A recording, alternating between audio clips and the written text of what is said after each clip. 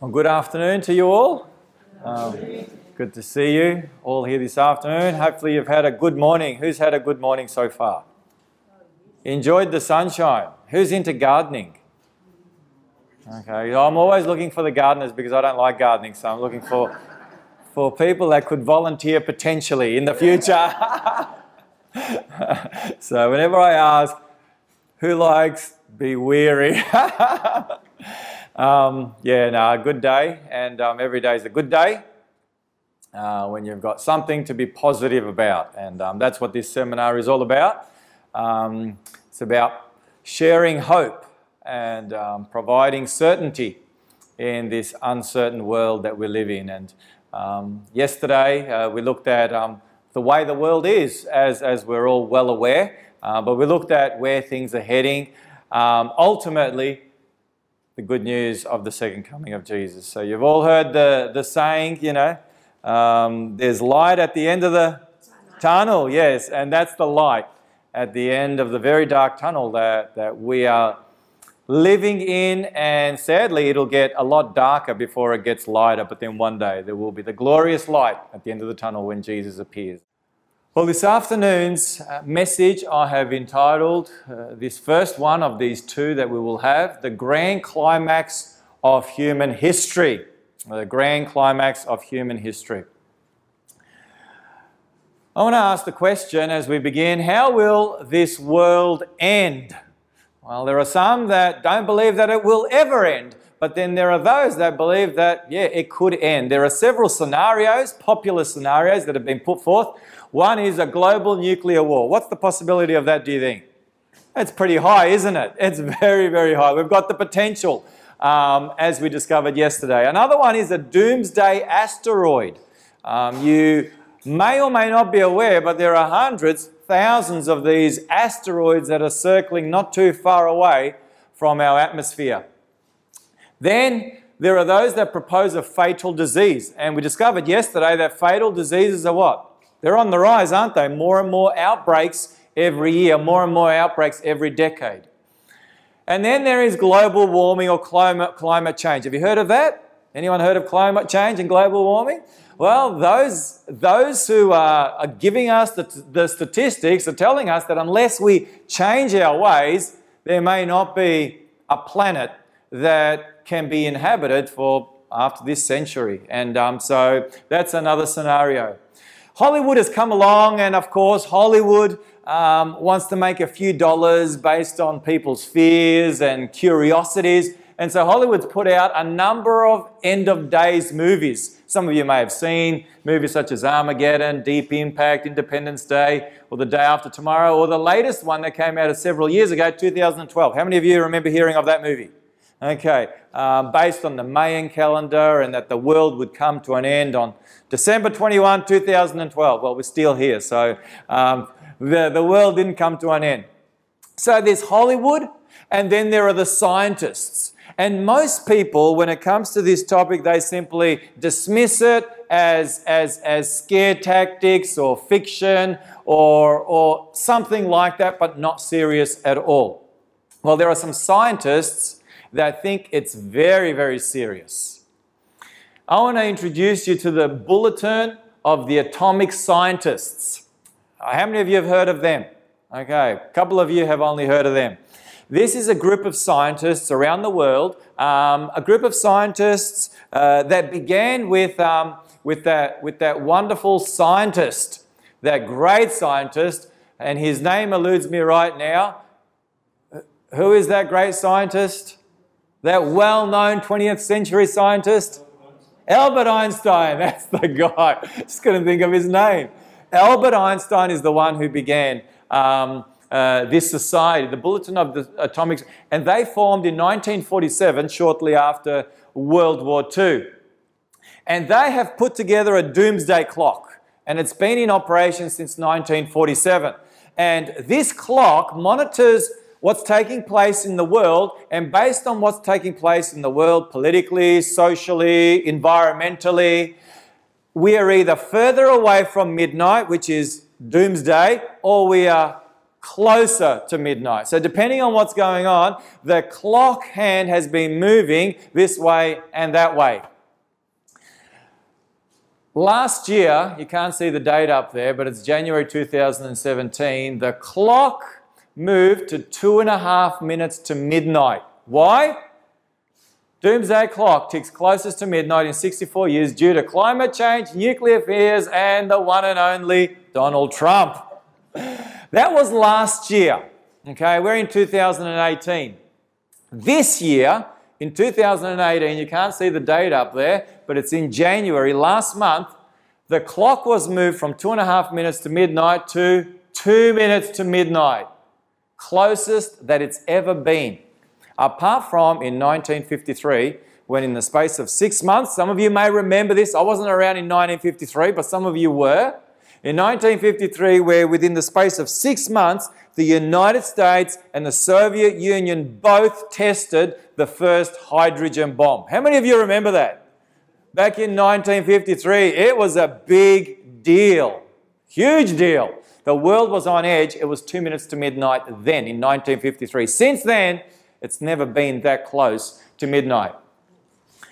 You can go onto the website. Maybe not a good idea to go to the website. And here we go. These are some of the reasons why the clock is now 2 minutes to midnight. Do you recognize some of these characters? I think we all do. Here is the Doomsday Clock. As it's been ticking since 1947. You can see it started off at 7 minutes to midnight. Then it went right down to 1953. I mentioned that regarding the 2 hydrogen bombs that were tested. Then life seemed to go reasonably well. Then it kind of went down a little bit, then up, and then we kind of went really down during the 80s. But then all of a sudden we started to rise. 1991. Why was the clock 17 minutes away from midnight in 1991? Why was the world in such good condition? You ask, good question. The reason was in 1991, what happened in Eastern Europe? The Berlin Wall, what happened? It fell. Communism came to an end the way it was during the Cold War. The Cold War era came to an end, and there was great optimism that we were doing well and that there was peace and harmony now for all to enjoy. But guess what's been happening since 1991? Which way has the clock hand been going? In the wrong direction. And that was 2017. Now we are 23:58, 2 minutes to midnight. That's what the scientists are saying. They're not looking at the Bible. They're just simply looking at what's going on in the world. And based on what's going on in the world, they are saying this is how close we are. We need to do something about it. Well, there were those in Hawaii last month that thought doomsday was about to arrive in a few short minutes. How many of you remember watching on the news that in Hawaii, the residents of Hawaii received this text message at 8:07 on a Saturday morning in January last month? Emergency alert, ballistic missile threat inbound to Hawaii. Seek immediate shelter. This is not a drill. You've got minutes. Literally, there was panic. I've read the stories. There was this father and he was sending his young daughter down this manhole in the footpath. How many of you remember seeing that? And the little girl doesn't want to go down there. Obviously, it's dark, it's scary, but Dad is saying, you have to go down there. And he's closing the lid. I mean, we're living in scary times, aren't we? Imagine you received a text message like that right now, that there was a ballistic missile headed our way. I mean, there would be panic. People were getting together with families, saying their final goodbyes, and it was terrifying. So how will the world end? Will it end in any one of those ways? Well, I've got good news for you, my friend. I've got very good news for all of us, and those who are watching, wherever you may be watching, I have good news for all of us. The world will not end based on any one of these scenarios that we have looked at. The world will end, but it will not end that way. There will be another ending that the atomic scientists haven't taken into account, that this book, the Bible, speaks of, and that is the second coming of Jesus. So today, that is our topic. We want to take a look at how close we are to the coming of Jesus and what will ultimately usher in the coming of Jesus. We want to go to the words of Jesus in Matthew 24 once again today, and we want to discover what Jesus had to say about the climax of human history. So without any more, before we open up God's word, we want to do what? We want to pray. We want to ask God to bless our time together. So let's do that right now. Father in heaven, we thank you so much for this opportunity to be here together. Father, we live in a scary world. We don't need to be reminded of that. We see that on the news every single day. If it's not one thing, it's another. If it's not an earthquake, it's a mass shooting. If it's not a mass shooting, then it's violence. If it's not that, it's the economy. If it's not that, it's society, or it's the climate, it's something. Lord, there are so many things, Lord, out there that are bringing great fear into the hearts of people. But Father, we're today here not to focus on the fear. We're not here today to focus on that which brings great trepidation to our hearts, but we're here today to focus on that which brings us hope. And we thank you that in Jesus we can have hope in these uncertain times. So we pray that as we open the word, that he will open our hearts and our minds, for we pray this in Jesus' name. Amen. Amen. So today we are living in a time where there are more false Christs than ever before in human history. This is one individual, David Koresh, and the Waco, Texas tragedy. Then we have our own Jesus Christ, one who claims to be Jesus. He lives in the Riverland and he says, I am Jesus. His name is Alan Miller, and his wife here, she claims she's Mary Magdalene. And they have a little commune, and there are followers. They have followers, genuine followers that believe that he is Jesus and she is Mary. This is their website. You can go to their website. It's called Divine Truth. Discover God's universal truth and receive God's love. Welcome to whoever you are from Jesus and Mary. So they give you a big warm welcome on their website. Now you may be thinking, that's not me. I'm not going to be following someone like that, like an Alan Miller or a David Koresh. Notice here what Jesus said. In John 14:6, Jesus said, I am the way, the truth, and the life. No one comes to the Father except through me. Let me put it to you, that whoever claims to have another way to Jesus Christ is a false Christ. Whoever that may be. And today there are many, many different ways, different avenues to eternal life. Isn't that true? Jesus said, I am the way, the truth, and the life, the eternal life. Today you can go to various religions. Today people make up their own religions. The New Age is huge today, and the New Age is basically your own way to salvation. And so that is a false Christ in the greatest sense of the word. And you may not have thought about it that way. Jesus went on and he said, then many false prophets will rise up and deceive many. There will be false prophets. This is one individual here by the name of Harold Camping. He's passed away now, but he predicted, and he had hundreds, thousands of followers that supported him financially and with their time and their resources and their energy. They were his disciples, and he predicted that the end of the world would come, or the rapture would come on May 21, 2011. Now that weekend, I happened to be in a place called Warrnambool. Anyone here heard of Warrnambool? In Victoria? Beautiful part there at the bottom of Victoria on the Great Ocean Road. I happened to be there running a program like this, and one of my topics was, how soon are we coming how soon are we to the coming of Jesus? And I had the newspaper lady want to interview me. She thought I might be part of Harold Camping's group. So, I mean, they were everywhere. They're everywhere. So she thought, I might be sharing on how close we are, that this weekend it's all happening. So anyway, there we go. That's in the newspaper. She interviewed me. And I'm so glad in the interview she got it right, what I actually told her. Apocalypse is nigh, or as in near, not sure when, says pastor. Hallelujah, when I read that in the local standard newspaper, the Warrnambool paper.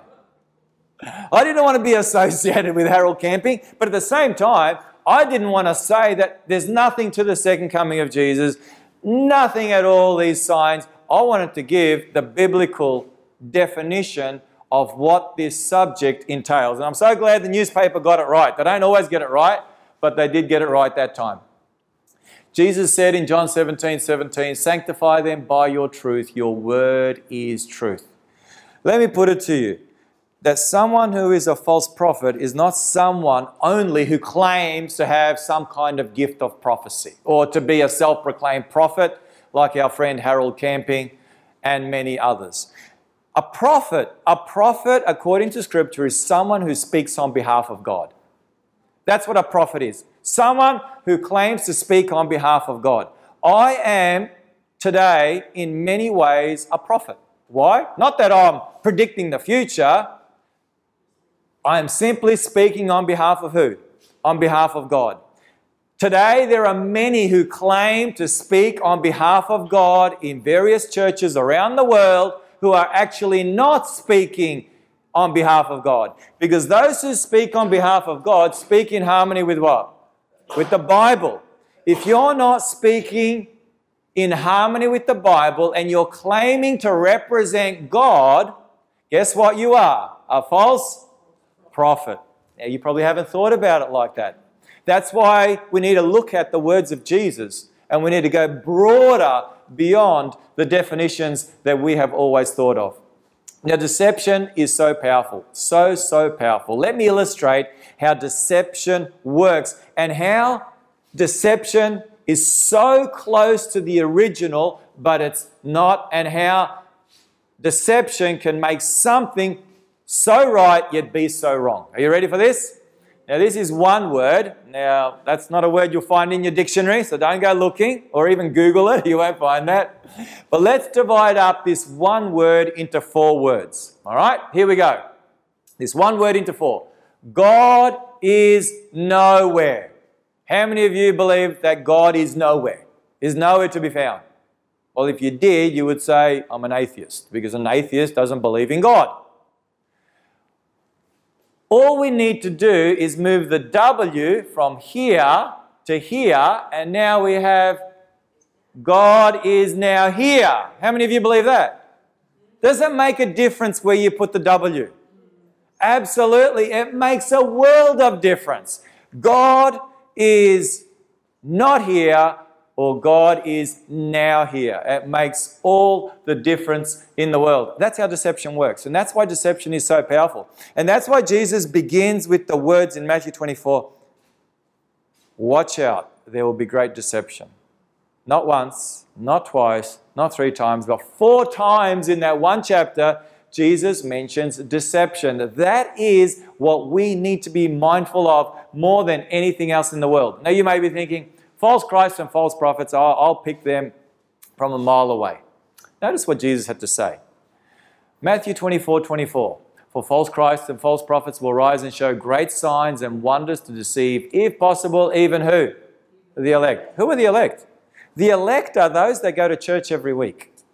Those that read their Bible every week. Wow, you may be thinking, that's me. So I can be deceived? Absolutely. Absolutely. That's what Jesus is saying. Even the elect. How do you remain undeceived? Well, we'll look at that in just a moment. Jesus said, see, I have told you beforehand. Notice, he goes on in verse 26. Therefore, if they say to you, look, he, in the singular, capital H, who do you think that might be referring to? Jesus. Absolutely, Jesus. He is in the desert. Do not go out. Or look, he is in the inner rooms. Do not believe it. For as the lightning comes from the east and flashes to the west, so also will the coming of the Son of Man be. Jesus says, he will come in the clouds. Every eye will see him. Like lightning from east to west. You will not have to read in your paper or watch on the evening news that Jesus has arrived. He will arrive for the whole world to see him. Now, we know from Scripture, from what Jesus said, that there will be someone who will try and deceive the world, the whole world, by seeking to imitate Christ. And we're not talking about David Koresh. We're not talking about Alan Miller. We're not talking about your mate down the road who thinks that he is Jesus, we are referring to the one who will seek to pull off the greatest deception in all of human history, and that is Satan himself. You're thinking, what? I've never heard of such a crazy thing. Are you telling me that Satan will try and pull that off? No way, Danny. You're crazy. You've lost it, Danny. You think, amen, yeah. You think for a moment of what God's professed people, call them Christians, are looking forward to most. What are they looking forward to the most? The second coming of Jesus. The second coming of Jesus. Now, guess what? You go out there in Christian circles and you'll discover there's lots of different ideas as to how Jesus will come. In whose hand do you think that's playing into? In the devil's hand. Absolutely. He's seeking to deceive. That's what Jesus told us. Watch out.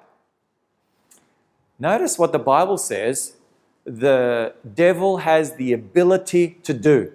The God-given ability to do. God has allowed him to do this. 2 Corinthians 11:14. For Satan himself transforms himself into an angel of what? Light. Now, have you seen an angel of light?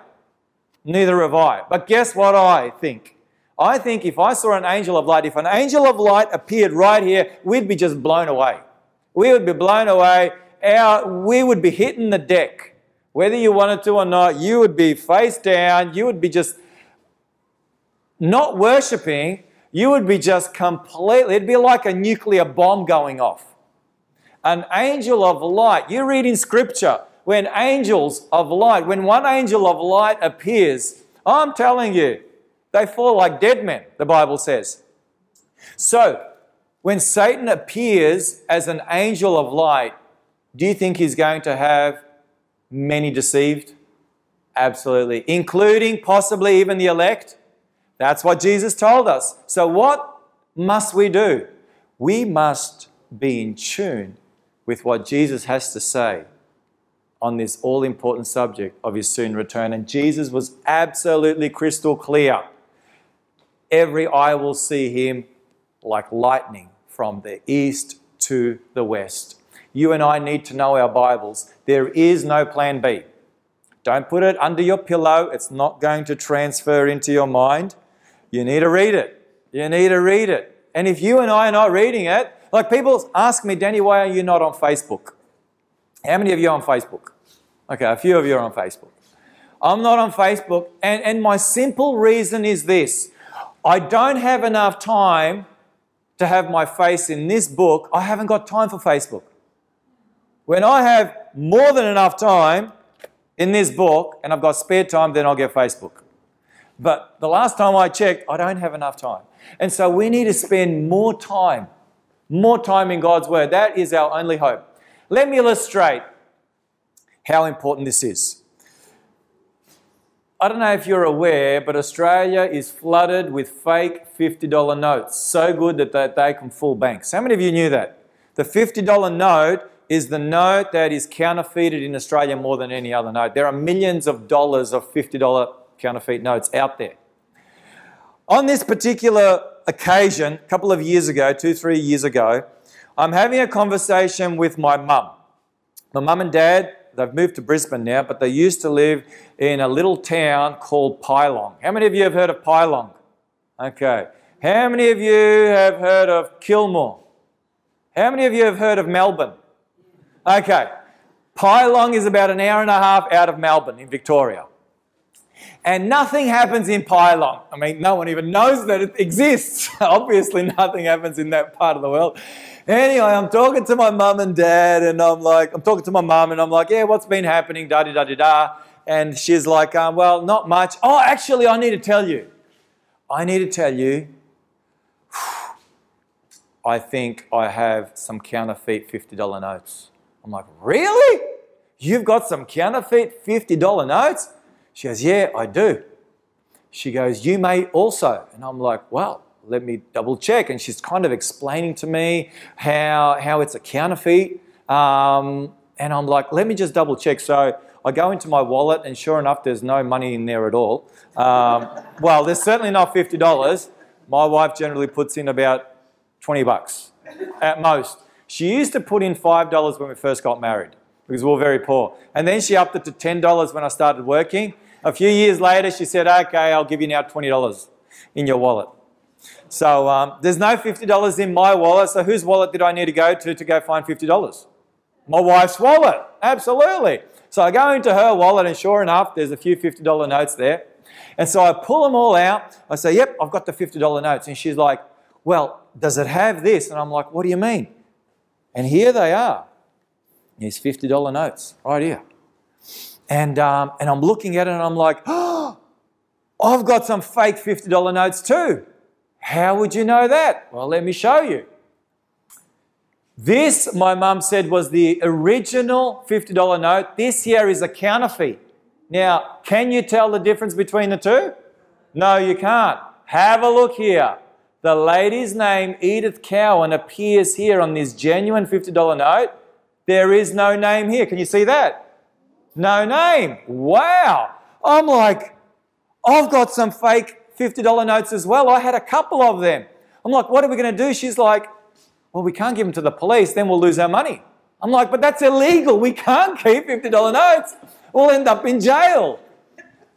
So what are we going to do? We're in a dilemma. We give the $50 notes to the police and we don't have them anymore. That's it. They get confiscated because it's illegitimate money. Or we keep them and just pass them off to the next poor person. And it's their problem.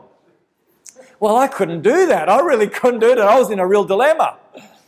So what do? Well, here you go. Look, on the back side.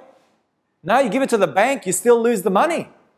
Yeah, they don't give you $50. They don't give you a genuine $50 note. That's it. It's all over. And here's on the back side, the name, David, what is it? Upton or something. And there's no name there. Can you see that? Oh, my. And I'm like, oh, we're in trouble. We're in trouble. Now, my mum at that time didn't have the internet, but I did. So I had an idea come to me. Why don't I Google the Reserve Bank of Australia and find out whether these are forged or whether these are the real deal? Would that be a good idea? So that's what I did. I went to the Reserve Bank of Australia website. Get to know your banknotes. All right, so I'm doing some exploring onto the website. And guess what I find out? Common myths about banknotes. Here we go, myth. Banknotes without the printed name underneath the portrait are counterfeit. That's a myth. After 2002, the names were added to the banknotes. After 2002. And I'm like, Mum, we're not going to go to jail and we're not going to lose our $50. Now, how did I know the truth? I went to the original source. I went to the original source. And you can go there.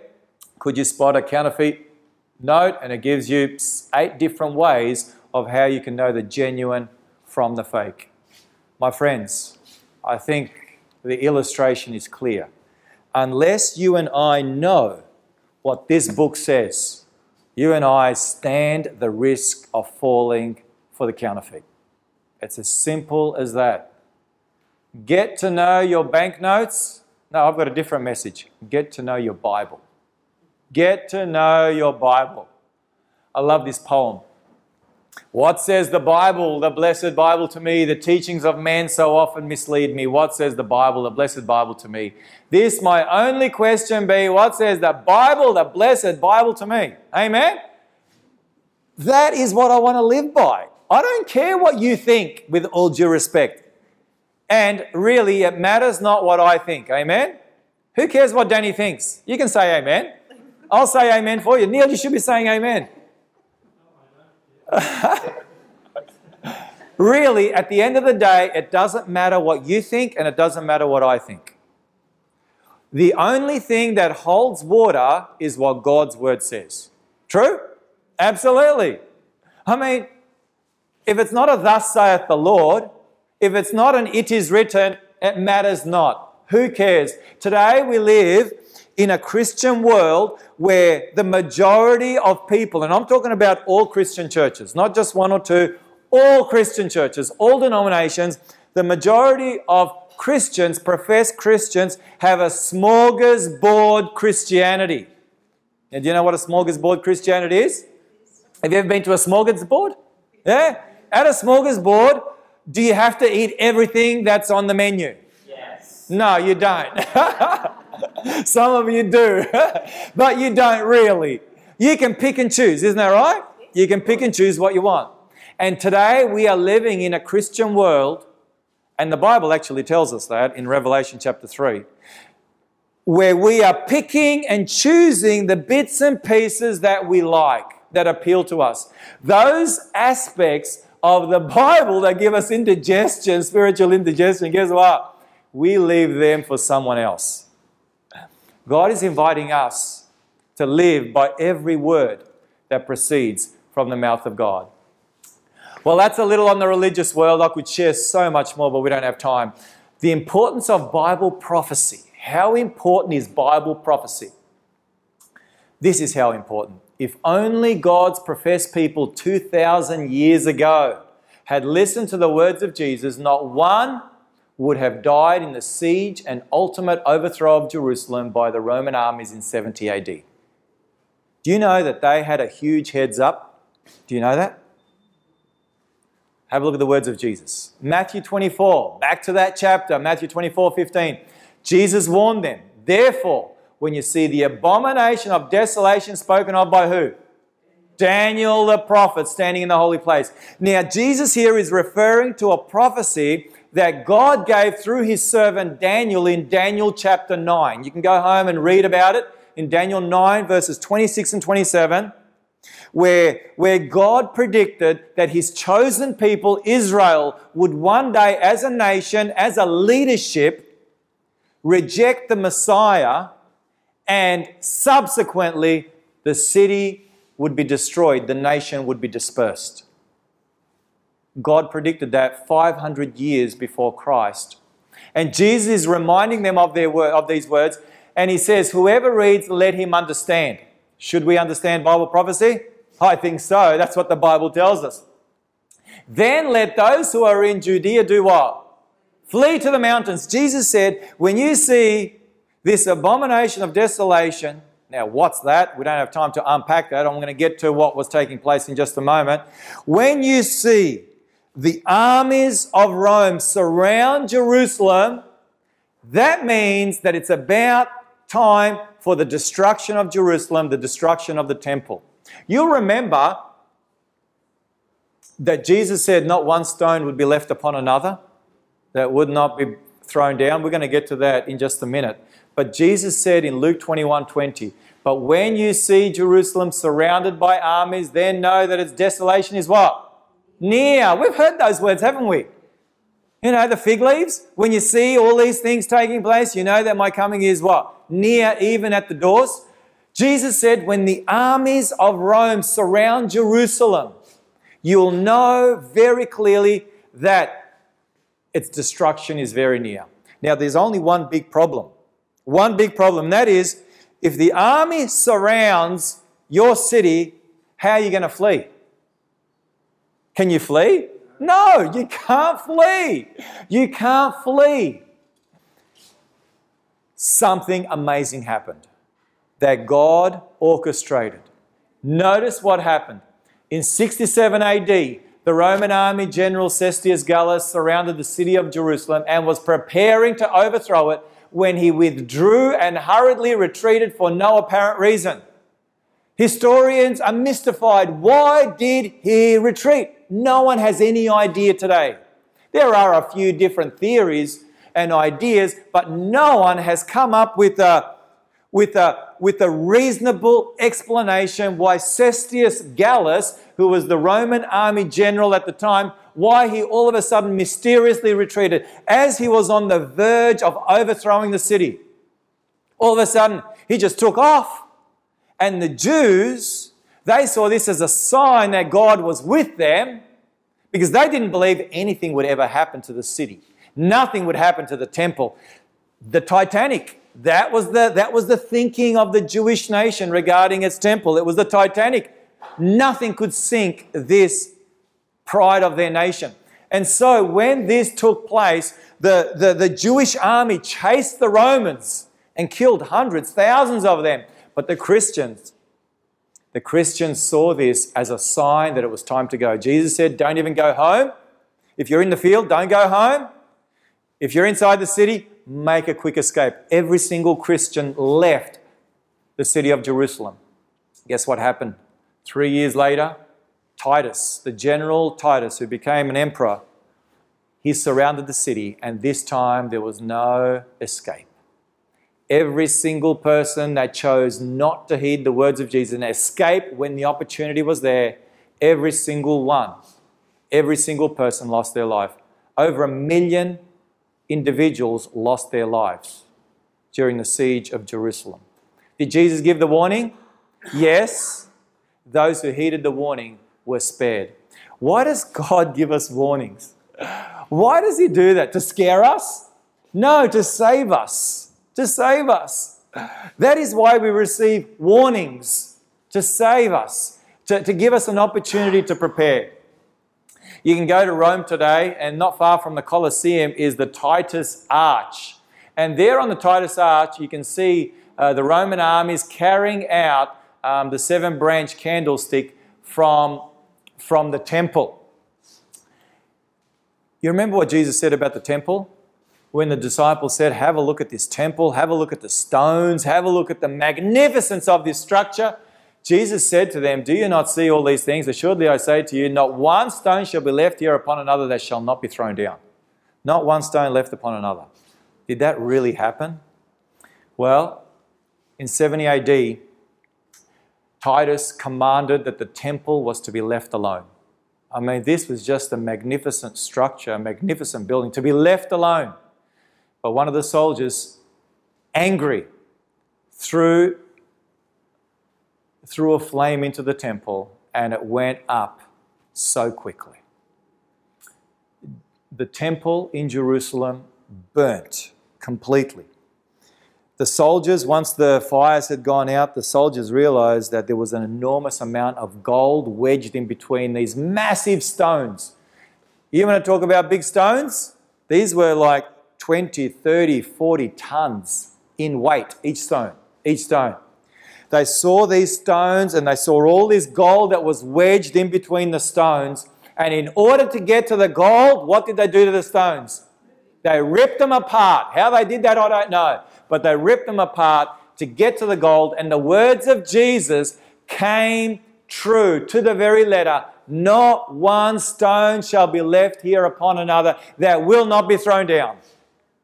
My friend, the Bible says in Amos 3:7, surely the Lord God does nothing unless He reveals His secret to His servants, the prophets. Whatever is of eternal significance and importance in your life and my life, God reveals to us ahead of time. Isn't that good news? He reveals it to us through His servants, the prophets, who have written it down in this book called the Bible. So if you and I are caught unprepared, it's not because God chose that for us. It's because we were not willing. We were not willing to take the time to read what God had revealed through His servants, the prophets. We want to get to our final sign, the greatest and the final sign that will usher in the second coming of Jesus. And notice what Jesus said in Matthew 24:14. This is the greatest one, the best one of all. And this gospel of the kingdom will be preached in how much of the world?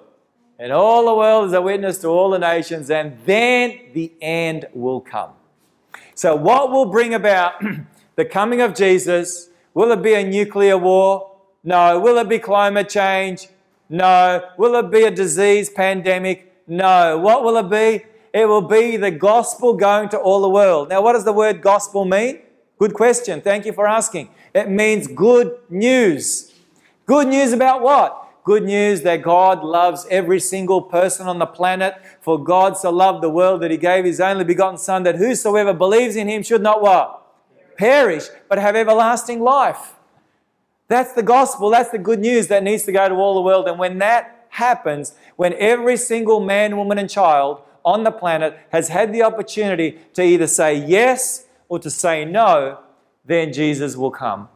The gospel is going to all the world.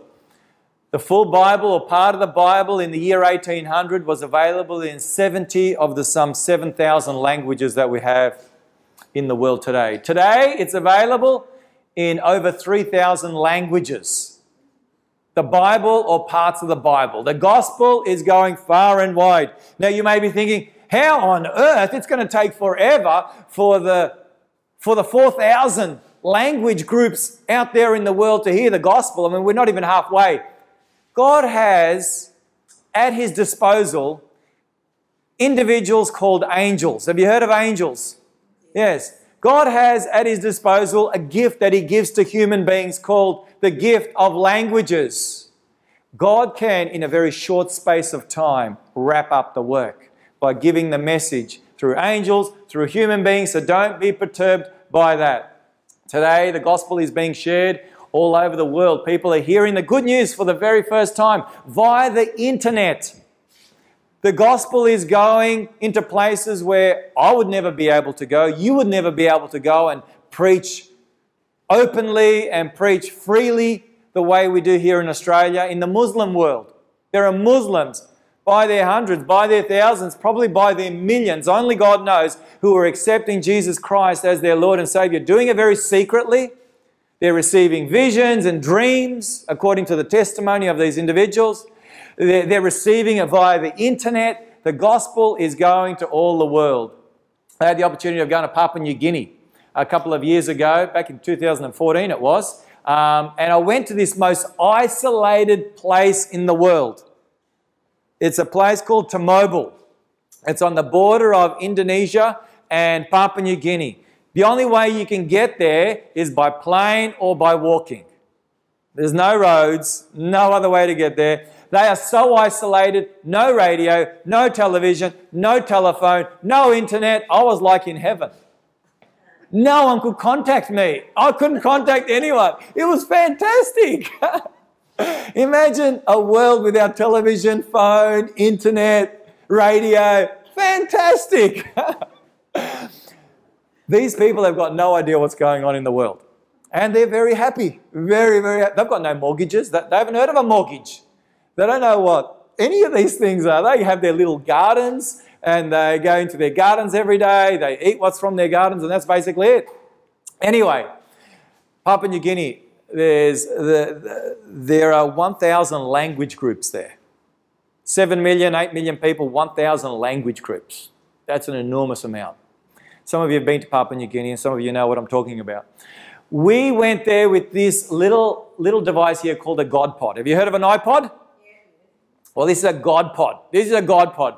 This runs on solar, okay, it doesn't need batteries, and the whole Bible and some other material has been placed on this little God Pod in the Pidgin English language, which is kind of the standard language that most of the people of Papua New Guinea speak. Not all. Some of them are so remote they haven't even got a handle on Pidgin English.